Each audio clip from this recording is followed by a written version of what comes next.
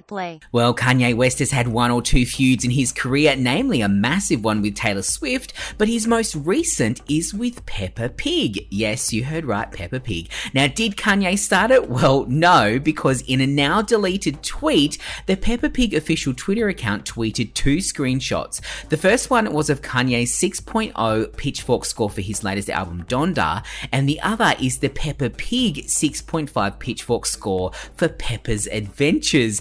Now, it's the caption that has us lolling because the account posted, Peppa didn't need to host listening parties in Mercedes-Benz Stadium to get that 0.5.